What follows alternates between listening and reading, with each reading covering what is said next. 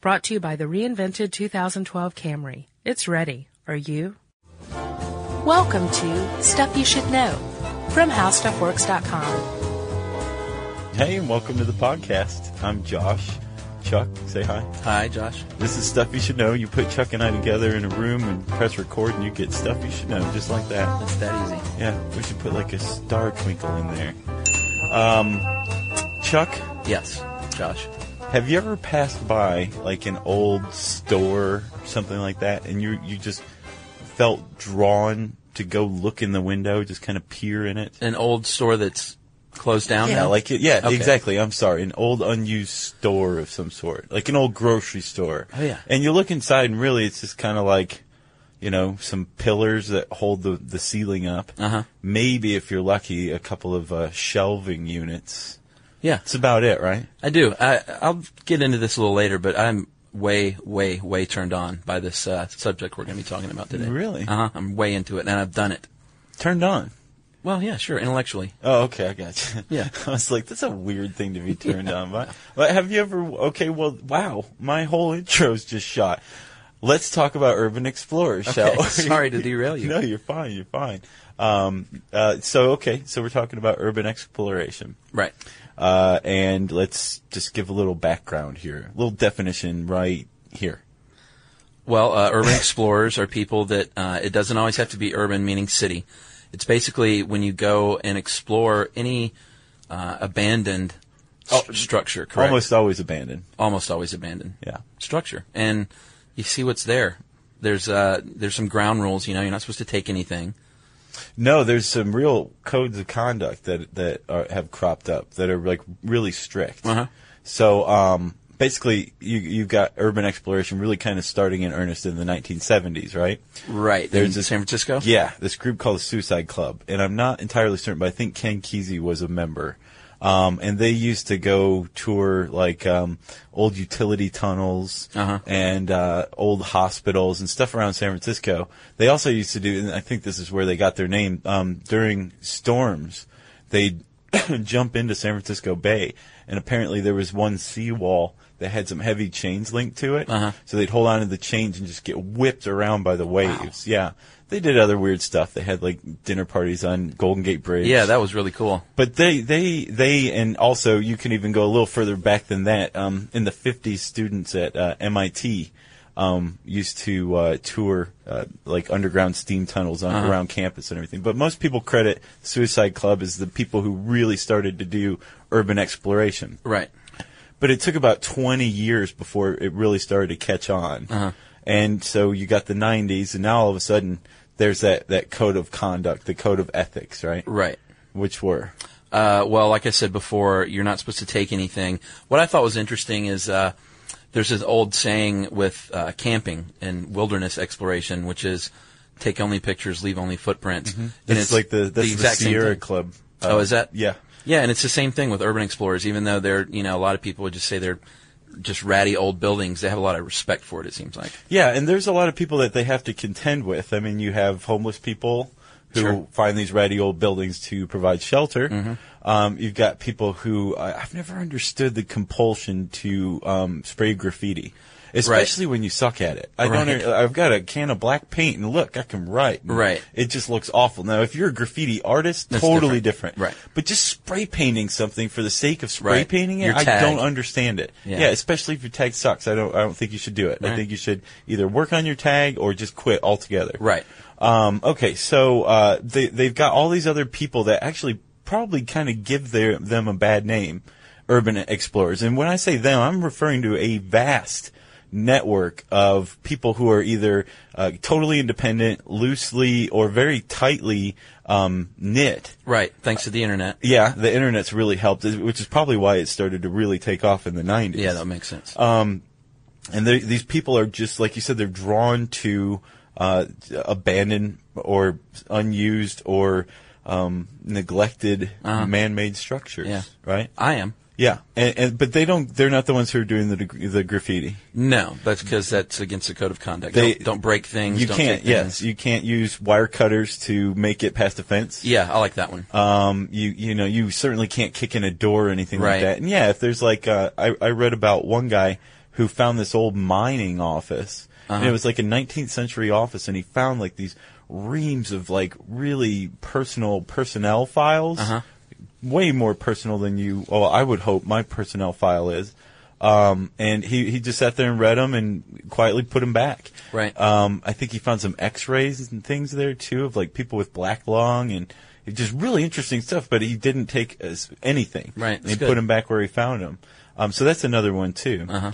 So all of this stuff kind of forces you to get creative, right? And how you get in. How you get in, but also, what you're doing while you're there. If you can't take anything to show your friends, that logically leads to documenting it. Right. And there are tons. If you go onto Flickr and type in urban exploration, urban explorer, urban anything, about urban whatever, as long as it has to do with UE, it brings up some really cool stuff. Oh, I haven't seen that.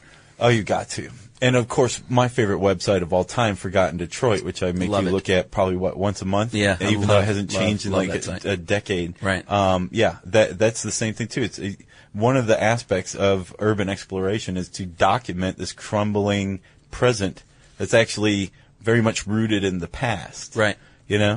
Okay, so what have you explored? I'm curious. Well, I don't know when this all started, but I was really young, and just I thought most boys were like this, but I was way into exploring things. My dad's a photographer. He used to take my brother and I out to the country in Georgia to photograph old barns and things. And my brother and I would always explore these barns. And I guess that's kind of how it started. And there's something about a large, it actually does, I'm not sure, you could probably study me clinically, because anytime I'm in a large empty building, I get really excited. Like, it doesn't even have to be an old abandoned building, but I've taken like a tour of like a stadium, let's say, Sanford Stadium at UGA, when no one else was there. And being out there with no one else, there's something about it. I don't know, it thrills me. Really? Yeah. So, I mean, have you gotten into this a little more? Have you taken it to... Well, yeah. When I was about 13 or 14, my family used to vacation in Florida, in Pensacola, Florida. And there was an old fort there at the campground called Fort Pickens. 1843 is when this thing was built, and it was in service till about 47. And we made torches, just like you see on TV, with like the cloth wrapped around the end. And the battery there on the beach, you could sneak through the bars. They're like prison bars. And my brother and I did this, and we explored all these rooms and tunnels from like the Civil War. Guys had stuff like scratched on the wall and painted on the wall. Was it like a prison? I don't really know. I actually looked today to try and find out exactly what part of Fort Pickens we were in. I think it was the battery. I don't think it was a prison. Okay. But they would have the bars, so you know, obviously the enemy couldn't get in and get to their stuff. Unless they were 14-year-old boy enemies. Right. But, so we explored the heck out of Fort Pickens, and it was really, really cool. And then I did it again probably about 8 or 9 years ago in Atlanta. I lived in some warehouses on the west side of Atlanta, and my friend and I got into one that was empty and kind of boarded up. And we found all these old blueprints for MARTA, our subway system here, for when MARTA was first being pitched to the city in the 70s, and all these old plans and blueprints and letters and things like that. Sweet. Yeah. Wow. So I'm way into it. I guess so. I mean, not way into it. I'm obviously not in a club, and I don't do this regularly, but when I have done it, I just think it's really cool. Do you have a handle? I don't have a handle. Okay. I didn't take anything, though, and I didn't even know that was a rule. I just didn't want to disturb anything. It sounds like you are a true urban explorer. Yeah, so I've done it a few times, and I would do it again at the drop of a hat. I mean, if someone knew of a place, if you called me up on a Friday and said, hey, man, I know this empty shopping mall, I would go in a second. I'm glad you said shopping mall. There was one that, actually, I want to plug another site, uer.ca. It's a Canadian Urban Exploration Resources site. And they basically... they allow people to post, documentation of their own exploration. And there was one that I was looking at in Atlanta. I think I showed you too. Yeah. Of the old Avondale Mall. Right, which is right near where I grew up. Whoever did that just did a spectacular job of documenting this mall. It was clearly in its heyday in the 80s. Everything's very pastel-ish. Right. There's like huge mirrors everywhere. It is one of the creepiest things I've ever seen in my life, and now it's gone. Yeah, there's a Walmart there. Which is another point of urban exploration, as far as I understand it. You're catching a last snapshot of something before it dies. Right. Because we inevitably tear just about everything down. Right. And this is keeping it for posterity. Not in its form of, when it was in its peak or functioning, but almost like after it's aged and right before it dies. Uh-huh. You're kind of capturing that. One last look. Yeah. Yeah. I guess it's at this point that we should say we do not recommend urban exploring because it is in fact trespassing and it is illegal. So we're not saying you should go out and urban explore just because your friend Chuck has. Not only that, it's very, very dangerous. It can be, yeah. By definition, a neglected building is, it's a dangerous place. Right. There's such things as building inspectors, but they only inspect functioning buildings. Right. So if you take the function out of a building, there goes the building inspector, and you have no idea whether you're going to fall through a floor or, have a floor fall on you from above, which would make it a ceiling, I believe. Right. Actually, someone passed away not too long ago. Is that correct? Yeah, in Australia, there were some kids that were exploring a sewer system, and there was like a sudden storm, and the storm water just came hard and fast, swept them off their feet, and pinned them against a grate where it was exiting into the ocean, and they drowned, pinned against this grate. So, yeah. I mean, it can be very dangerous. It can be. So, yeah, I think that was a good move, Chuck. I think our legal department's really going to appreciate that. Don't listen to me. Exactly. Listen to me, but don't do what I say. So we've talked about shopping malls, right? But there are actual, there's other mundane things like that, like an old office building or something like that. There's just, if you, for some reason, if you take people out of a building and leave it there for 10 years, anything's interesting. Yeah. Right? But there's also some destination spots for urban exploration. Like, have you heard of Danvers State Hospital?